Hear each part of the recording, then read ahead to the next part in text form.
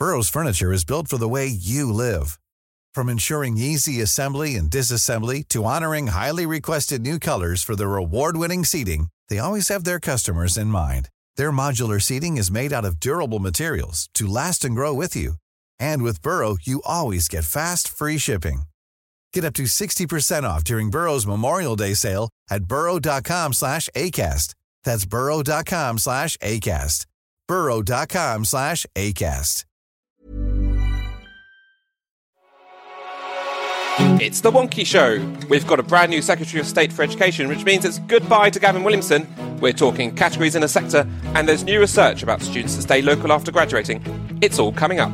You know, throughout Gavin Williamson's term, it felt very much like there were lots of sort of secret, unclear agendas that, you know, he was doing with the department and leading with the department, and the sector really didn't know what was coming at them day after day, month after month, week after week, with you know, the department. And so hopefully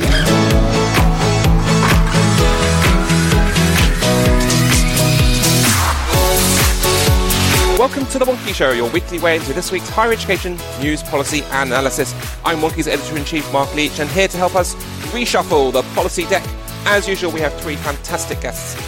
On his way to Brighton, it's Andrew Hargreaves, co-founder of our friends and fellow travellers at the mighty Data HE. Andrew, your highlight of the week, please. Oh, well, great to be here, Mark. It's got to be my helicopter ride over London yesterday. Not only giving me a fantastic perspective on our great city, but obviously just be mindful of what was happening down below as I went over the streets of Westminster. And pictures on Twitter look fantastic. And in London, it's Hilary Jebbia-Babio, Vice President for Higher Education at the National Union of Students. Hilary, your highlight of the week, please. I'm going to cheat and do my highlight of last week because I haven't done too much this week yet, but UUK's annual conference was good because I got to meet all of these sector heads that I'd been speaking to or lobbying at for the past year. So great to see some faces in person after a very long time. And we met for the first time in person as well. That was a real pleasure. And somewhere deep in the wilds of southwest England, no one quite knows where, it's Wonky's Associate Editor, David Kernahan. That's DK to you and me. DK, your highlight of the week, please. Well, it does have to be Team Wonky getting together for the first time in a year and a half. And it was lovely to see all of you, even you, Mark. And, you know, it was just nice to catch up and to go from being a virtual organisation to being in the same room and arguing and conversing and discussing. It was just lovely. I can confirm it was a delight. And if you hadn't said that, I was going to throw that in myself. It was so fantastic to see everyone after everything the last couple of years. Yes, so was. Fantastic. Right. Start the week with Schrodinger's reshuffle. It finally came. Hilary, talk us through it. Gavin Williamson is out, one of the big sackings of the surprise reshuffle yesterday, which was a surprise to some, not a surprise to many of us in the sector. And we're now getting used to being introduced to even Nadeem Sahawi, who is our new Secretary of State for Education, who's still going to be working with Michelle Donnellan, the Universities Minister, who's now got a promotion and now attends Cabinet. So there's lots of stuff to think about going forward, what Nadeem Sahawi's agenda is going to look like, what that's going to mean for the spending review coming up, and ultimately what the relationship between government and education is going to look like now that Gavin Williamson is gone. So lots to think about going ahead for the next few months, year. We'll see what happens. Right. So, Andrew, do you think a sector breathing a bit of a sigh of relief on this one? Well, that was exactly the words I used yesterday, Mark, when I was with some friends. I said that you can probably hear, not just from the sector, but the entire education sector, a sigh of relief as the country let out its air. So I suspect so. I have a tendency to not want to attack or damage public servants, but I think there's got to be a sense from across the sector that this hasn't been the best time for policy, for setting a sense of direction, and so I suspect the majority of people think this is welcome news. And DK, there's been a few other minor changes so far. So at time of recording, we don't have the full lineup of all the ministers and their briefs, but there's been some other changes at DfE that are worth noting, aren't there? Well, we have to talk about Nick Gibb. The Long Parliament of 1640 was the first 4-year parliament in English history. True fact. And it saw Nick Gibb appointed to the schools brief at the Department of Education. There was no schools at the time, but he just hung around for a bit. It does feel like he's been there forever. He's not exactly widely liked by the education establishment because, after all, he is a conservative, and the education establishment do tend to lean in the other direction. But he's been respected. He's done, by all accounts, a decent job under near impossible circumstances, and he has gone. So that was the big shocker for me. He's like a fixture and fitting at DFE. And Michelle Donlan's been promoted to attending cabinet, which was, I don't think anyone saw coming. And there's some speculation this morning that she might be taking on an expanded role, including FE, maybe including some of Nick Gibbs' role, something like that. Mm-hmm. You keep saying nobody saw it coming. I've been saying for weeks Michelle Donlan's going to end up in cabinet in the reshuffle.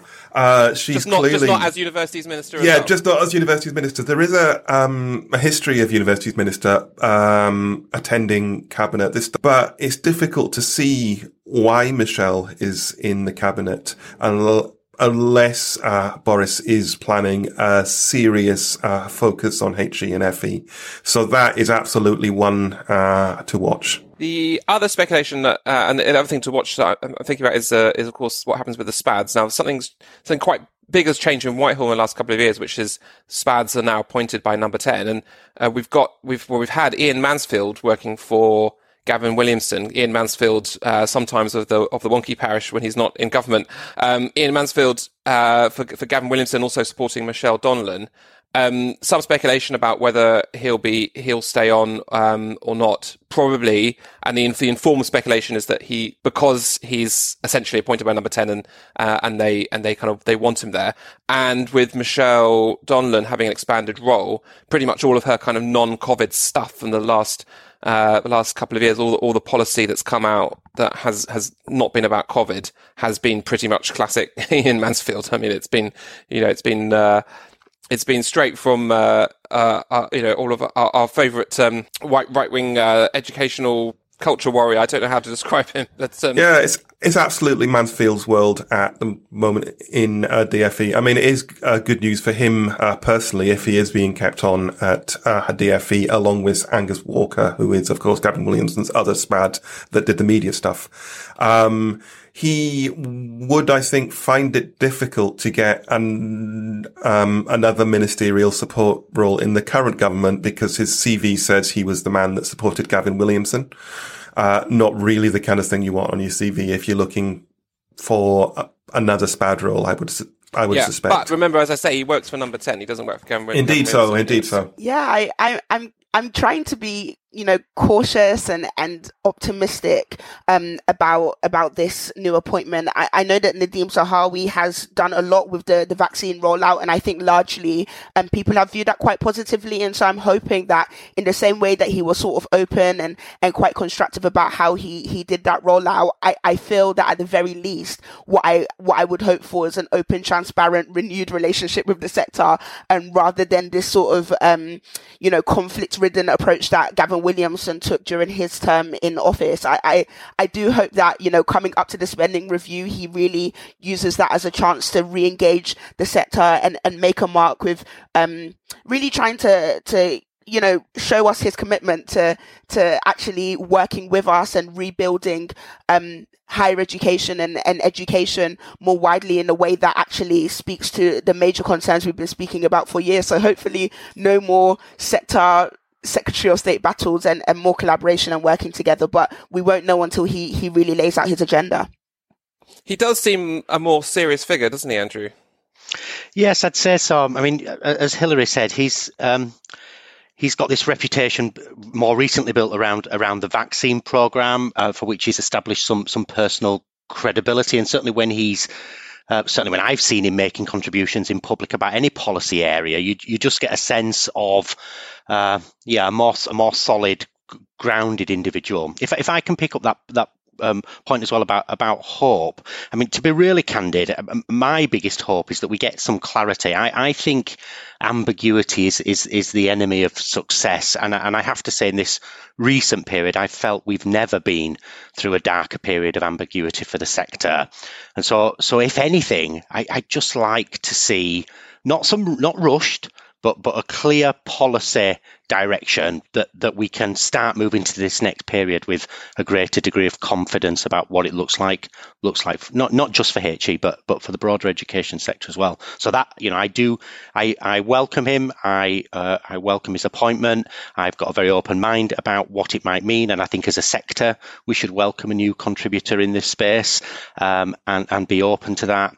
But I do think he's got to deliver on a policy direction, because I'm not sure we can cope with much more big ticket ambiguity.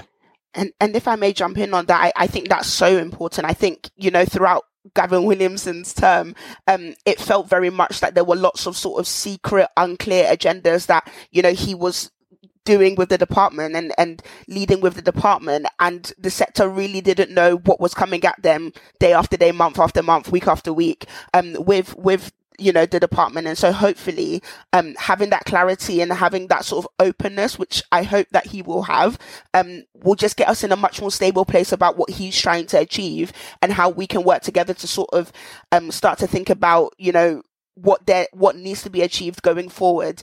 So I really hope it's not sort of a term that reflects what Gavin Williamson sort of portrayed as something that was, very unclear. I remember there was a lot of, press photos of him showing himself to try and look serious, but not really telling us what he was doing.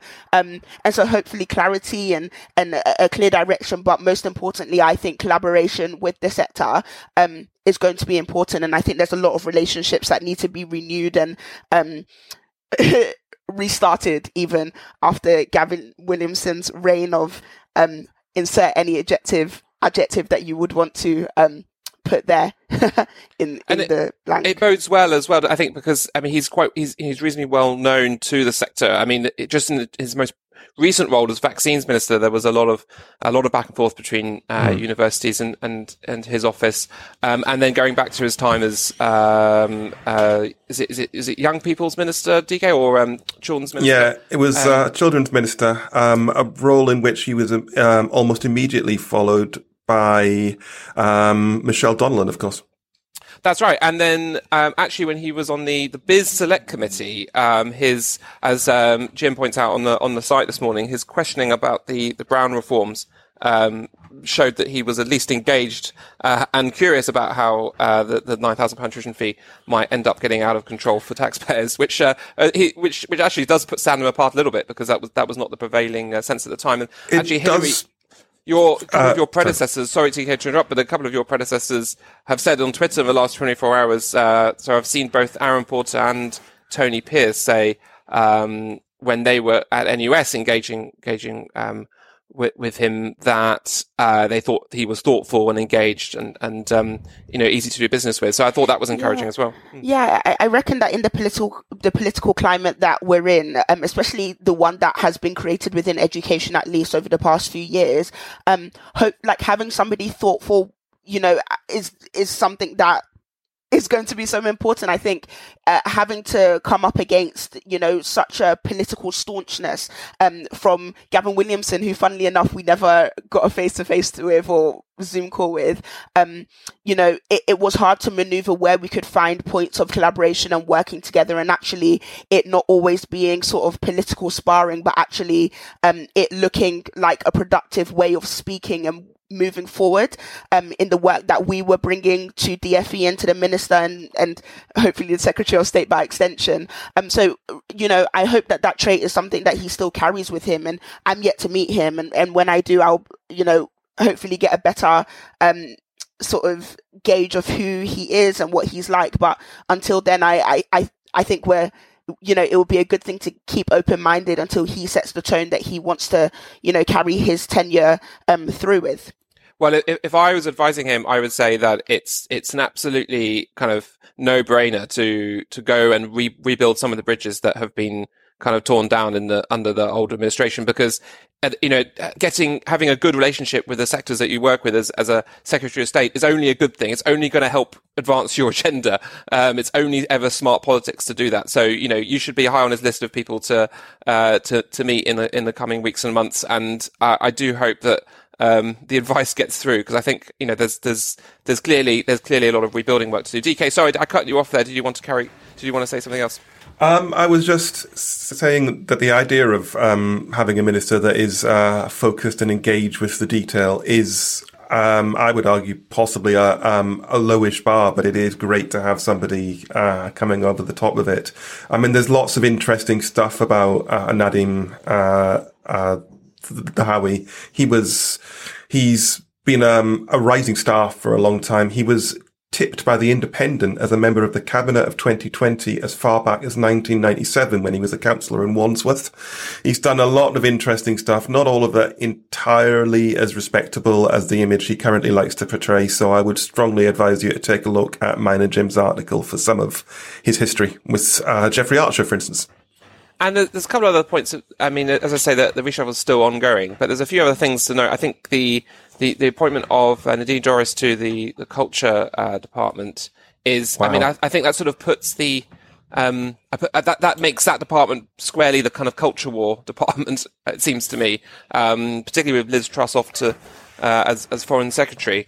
Which in some ways I think is good news, because I think one of the worst kind of outcomes for the sector would have been if, one of the big culture warriors had been appointed as Secretary of State for Education. So if some of that silliness is happening elsewhere in Whitehall, that's probably good news for us. Time will tell, though. Time will tell. Time will tell. Right, let's see who's been blogging for us this week. Oh, hi, Mark.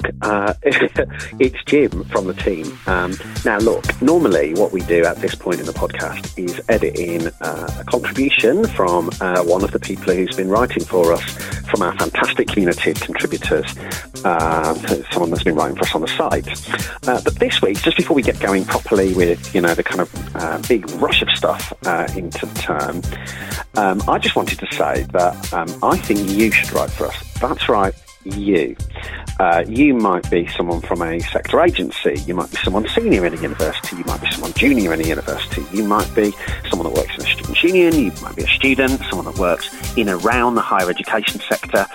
The point about Wonky is the whole thing is that we're trying to open up the higher education debate, to hear from people we don't normally hear from, to get new ideas into the mix, to hear opinions that we've perhaps not heard before, fresh perspectives from people that we've perhaps not heard from before. So whoever you are, we think you've probably got a blog in you. And, if you've got an idea for a blog, just drop us an email, team@wonky.com. One of us will pick it up, either me or DK or Debbie or Matt from the team. One of us will pick it up, and we'll do all we can to support you with your pitch, to get onto the site, to get your ideas out there, and to, as I say, advance the higher education debate. So that's team@wonky.com. Really looking forward to seeing your pitches. Cheers. Now, DK started a big conversation in the sector about how we categorise universities. There's a lot here. DK, talk us through it. So, I mean, the way we think about the sector, the idea of pre and post 92s, the idea of the Russell Group, the idea of all the other mission groups, it's about 30 years old. It's a way of describing differences between providers that existed in the early 90s. And I would argue that there's so much has changed in the sector. I mean, not least the regulatory changes of 2017, the Higher Education and Research Act of the same year. The sector is not the same place, and yet we're still, and I know I'm still, in the visualizations I do for the site, using these labels like Russell Group and Post 92, which I'm arguing don't really mean anything anymore. I mean, mission groups are lobby groups. They are a group of providers that come together to make a particular argument, not necessarily a group that are coming together because they are similar in any way. And there's lots of providers that are not in mission groups. There are 451 providers that are regulated as higher education providers in the UK. There's a huge scale of difference. So on the site, what I've tried to do is to pull together some categories that are suitable for thinking about particular types of provider now, rather than 30 years ago. And it kind of feels like the kind of thing somebody new to the sector, like, for instance, a new minister of some sort, would find particularly helpful. So it's a consultation. It's not like I'm setting out, this is the final answer. I've had lots of useful conversations with people around the sector. I hope very much, and I'm starting to have a lot more conversations with people that are interested in this topic and are interested in the way we conceptualize and talk about the sector. So it's been fascinating stuff so far, and I'm keen for other people to get involved. Andrew, do you think that we'll be able to move this forward? Do you think we'll be able to build some consensus about a way forward with this? Well, I suspect the short answer to that is no, but that's only because reaching consensus is, as we all know, very difficult in our sector. I mean, can I just say I really enjoyed reading DK's articles and classifications, not least because it just prompted me to think about something which given we're in the data business, obviously we think about comparison groups and peer groups, etc. in data analysis. I assume you have your own. We do. And actually we go for a very, very perhaps simple, and again, I don't seek consensus on this, but we think that actually this concept of reputation or status, however you want to think about that, but certainly academic intake credentials are a big part of that. And so we use a simple tariff model to help us understand. Then that's not to in any way suggest there aren't other more complex variables at play. But I think you will struggle to get consensus on it. But as I said, that's not outside of the norm for the sector, because there are just so many sensitivities around what this stuff means. I think what does matter is that people do think about universities in this way. They have some frame of reference, whatever that is, whether it is 30 years old or whether it's just from their own experience of attending. They tend to cluster universities together. And it's why we use the tariff model, because when we look at the data, the most common feature we can see, whether it's about mobility or whether it's about outcomes, whether it's about attainment, there's a correlation between the academic status of the student applying and where they apply to, and that there's certainly some correlation in that. So we tend to use that. But I really did enjoy just reading the classifications, getting a sense about this diversity. But doesn't it also tell that story about just how wonderfully rich and diverse for a country this size our HE system is? I mean, it really is impressive.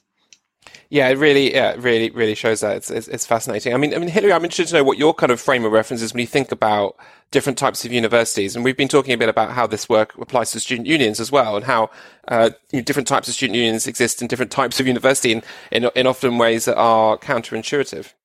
Yeah, so I try not to think too much into the whole Russell group and post 92 groupings too much, but I think over the past year I've sort of been forced to do so as to understand how decisions have been made and how different people have been navigating the pandemic over the past year. I do think that there's something interesting around reframing what that looks like. I think the Russell group still sort of remains this tightly knit group that want to make decisions all together and, sort of still have that backroom that they make all these decisions in, and then they press release something. And I would really welcome, an approach that doesn't necessarily look at people for sort of historical legacy, because we know that even with that, there's some issues and controversies there. But I also think it's important that moving forward, we think about, what is the vision that the sector wants to take going forward, and how might that inform the way that different institutions, think about themselves and group themselves together and work together. I am particularly interested in how this is all played out in terms of what institutions are needing, especially given that, I hear day after day from small and specialist institutions, many of which host arts courses, how worried they are about the government agenda, to see if it will be continued, but the government agenda around low value courses and, the impact that would have on them. And I reckon there's something around that is transferable beyond looking at Russell Group or Post 92 or, some of these regular descriptors that we hear that don't necessarily make sense to people that aren't within the bubble of the sector. So I'd really welcome a much more productive and fluid, actually, way of thinking about the sector, especially given that, you know, the big lesson I think the sector needs to learn going forward around this area is that, you know, if they're going to do anything, it's better that they do it together rather than in a disjointed way where they're sort of grouping themselves separately and not communicating. So I reckon that's really important. DK, talk us through what happens next. So we're hopefully going to be doing a range of articles on the site. I've been contacted by a load of people, including somebody who had written an entire master's level thesis on this very question.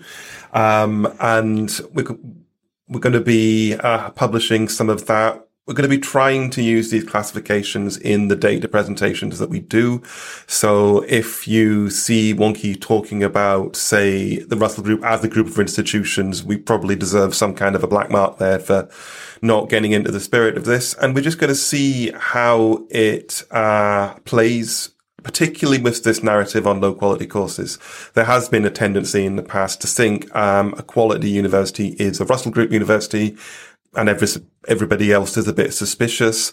That's not the case. There are lots of great quality courses in the sector, and even though we seem to be moving towards using the OFS's PROCEED metric as a way of finding them, which if you plot on one of the graphs in the article, you can see an almost perfect inverse correlation with the number of students that come from a state school background.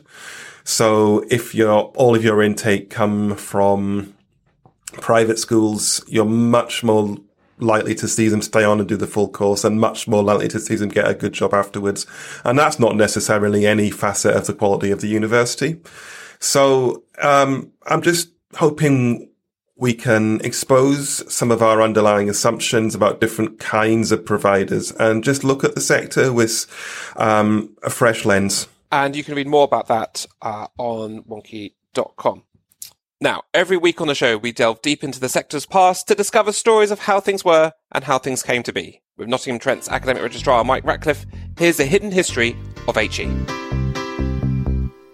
Strange rules for regulating the lives of students probably reached their peak as the university started to modernise. And one of the things that brings that into sharp relief is when different kinds of people come to university. So there's a major phase after Oxford has admitted women, and students have returned from after the First World War who are more mature, more engaged with the world, about how the university can control their lives. So there's a great moment where the Vice-Chancellor of the University of Oxford from 1920 to 1923 decides that he's going to ban 11s. Because he's decided that this is a frivolous thing for students to do. They shouldn't be doing this. He's going to ban them. And so he starts working out how to do that. And he gets this petition in from the women's colleges complaining that students couldn't stand the strain of going from 9 to 1 without sustenance. And he goes on to say, well, he thinks that it would probably be a good idea if they practice social austerity. But if you look at the rules that students are having to deal with in the 30s, they're just wonderful in terms of the depth. And students get this kind of panoply of bits of information telling what they can or cannot do, where they can stay, what they can bring with them, what they can do. So they're not allowed to bring a car. Now, current residents of Oxford will be delighted by the notion that it was very clear that you get a small slip of paper saying, don't bring a car to Oxford, you're not allowed. But the rules go on to set out all sorts of other things you can't do. Undergraduates will not loiter in the streets, at coffee stalls, or at the stage door of a theatre. They will not take the chair at any public meetings. They're not allowed to set up magazines without permission. There's a whole set of rules about not being allowed to take part in acting unless you've got permission. No one is allowed to visit any bars, strictly forbidden from going to any of the bars in the city. And there's a set of rules for how you have to organise dinner parties. Flying is not allowed without proctorial permission. You have to go and get leave before you do that. What, of course, is scary are the rules they've come up with for how to handle men and women being together. So there's a whole set of rules about the amount of chaperoning that the women, members of the university, the women who've just become undergraduates for the first time are allowed. They have to have a companion approved in advance if they are to meet with a man student. and they're certainly not allowed to take them to their room. And there's a whole set of these kind of rules that work their way through. Parties of men and women undergraduates may not be held unless each woman undergraduate has previously forwarded to the proctors the written leave from the principal of her college. It is most important that academic dress should be worn. So the prospect of organising all of these things is great. Now, I thoroughly recommend Jane Robinson's Blue Stockings books, because it charts out how people actually were quietly breaking all these rules and living with them, and that not all of them were actually enforced. But there's a real tension here about how the university has decided that it is looking after people. Now, we've seen off a minister who was excited about the notion of in loco parentis. And for those of us who looked at this kind of rule, this is what in loco parentis meant, this kind of controlling of students' lives. And I think we should be very glad that we're not trying to do that now.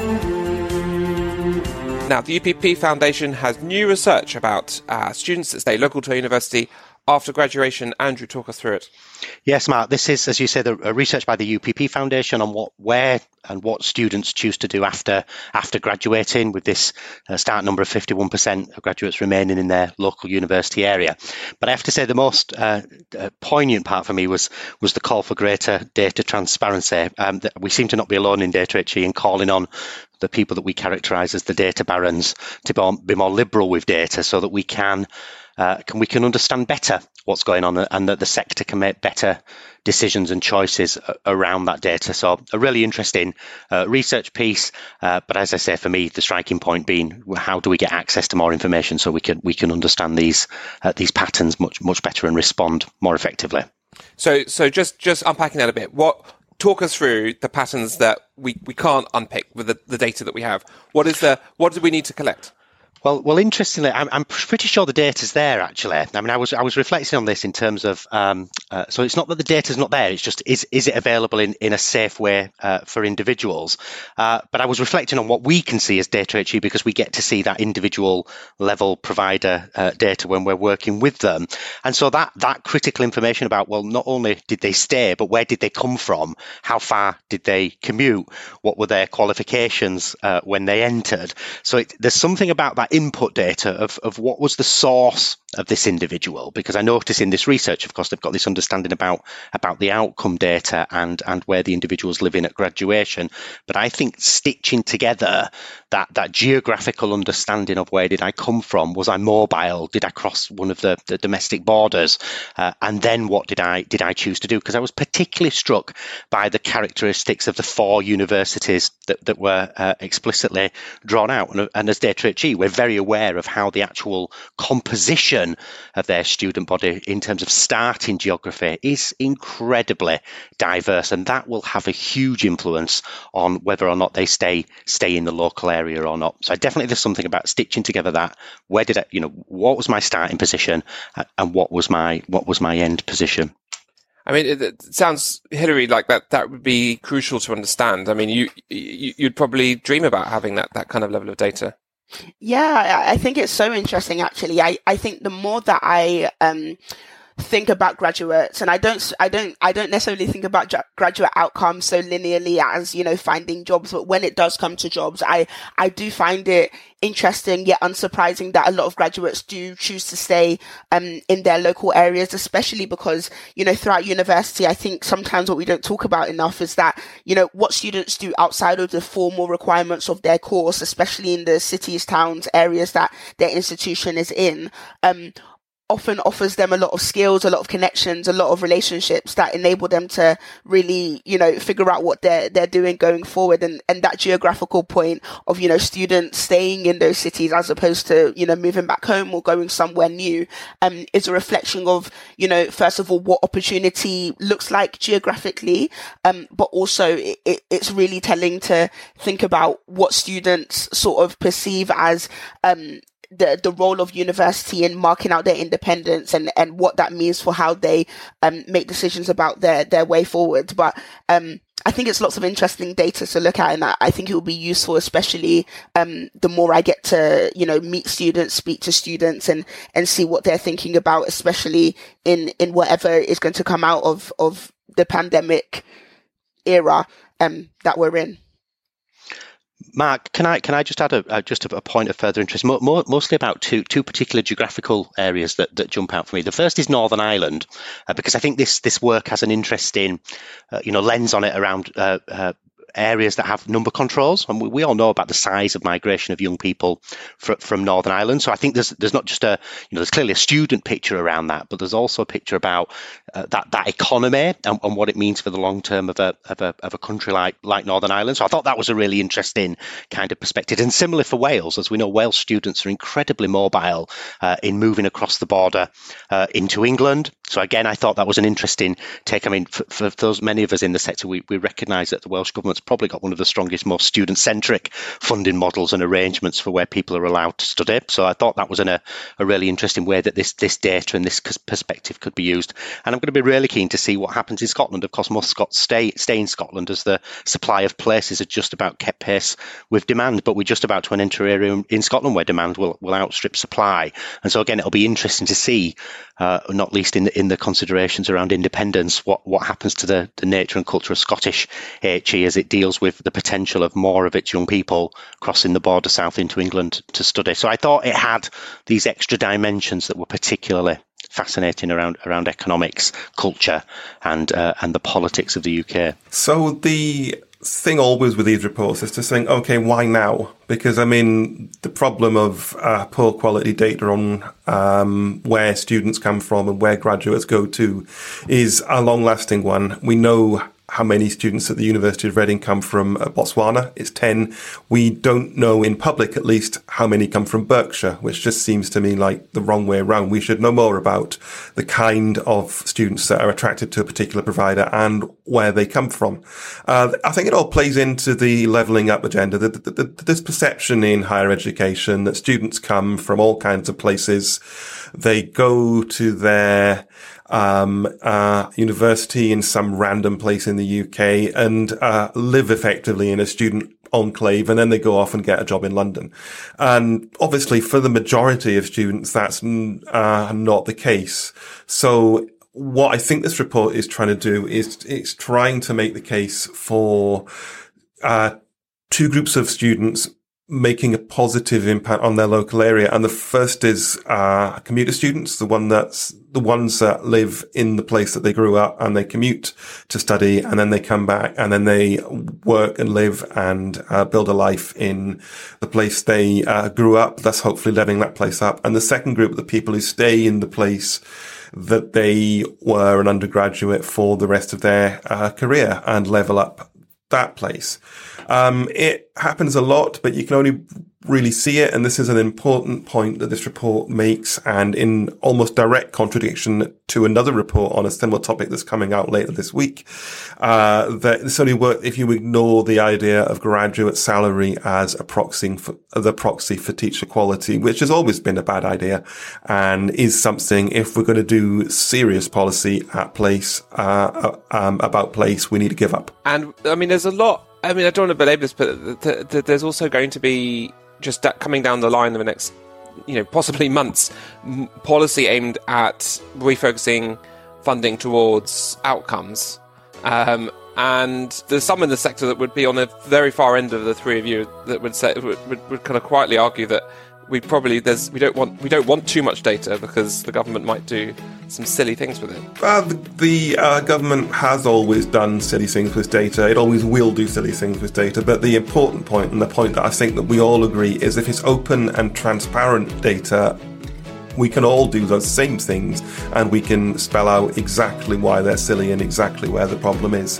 Open data about the sector is really, really important. There's a lot of it hidden under the protection of autonomous providers, commercial in confidence, which arguably should not be. And there's a lot more stuff out there we should know about the sector because ministers already know it and are making decisions based on it. So that's about it for this week. Remember to dig a bit deeper into anything we've discussed today. You'll find links in the show notes on wonky.com. Don't forget you can subscribe to the podcast automatically. Just search for The Wonky Show via Spotify, Apple or Google Podcasts or wherever else you listen.